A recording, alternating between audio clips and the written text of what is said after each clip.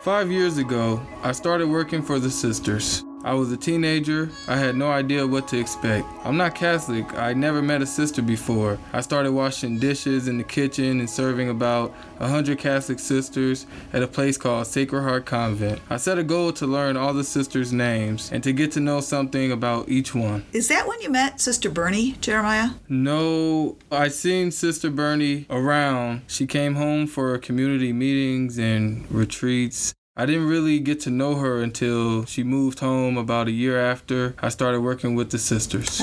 So what can you tell me about Sister Bernadette Marie, Jeremiah? Sister Bernie is a very funny person. She has a lot of jokes. And anyone that knows her knows she has quite a sense of humor. And for some reason, the girls at Rosary, where she taught at, really liked her signature joke. And here's the clip. If you don't mind, could you tell us one of your favorite jokes to tell? Well, my signature joke was, ask me if I'm an orange.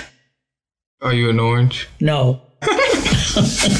And they thought that was really funny. And I used to tell that joke at freshman orientation. I would say to the freshmen in the auditorium, ask me if I'm an orange, and they would ask me if I was an orange, and I'd say no, and then they'd all laugh. And I said, the reason I told that joke is one of the things you have to learn in high school is don't do every stupid thing that people tell you to do. So who else but Sister Bernadette Marie could pull that off? You're right, Sister Beth. That's why I wanted her to be my first interview. Who else have you interviewed? I've spoken with Sister Mary Emmerich, Sister Marilyn Jean Runkle, Sister Kelly Moline, and lots more to come. There's also a great round table conversation with two sisters and two associates. Take a listen. Jesus says, come and see. So there's something attractive there, and then we have to go and see. Come and see. You're free to go anytime, but come and see. If it's a fit, you'll know, and if it's not, you're free to go. I kid you not. The moment I stepped in to the front doors, I knew I was home. I didn't know why. I didn't know how. I just knew I was home. Incredible. Before I had even met anybody else. I was so comfortable walking in that front door. Here I am, Lord. I come to do your will. Absolutely. Amen. Even though we don't know what the will is. That was the strange thing, too, when I did enter.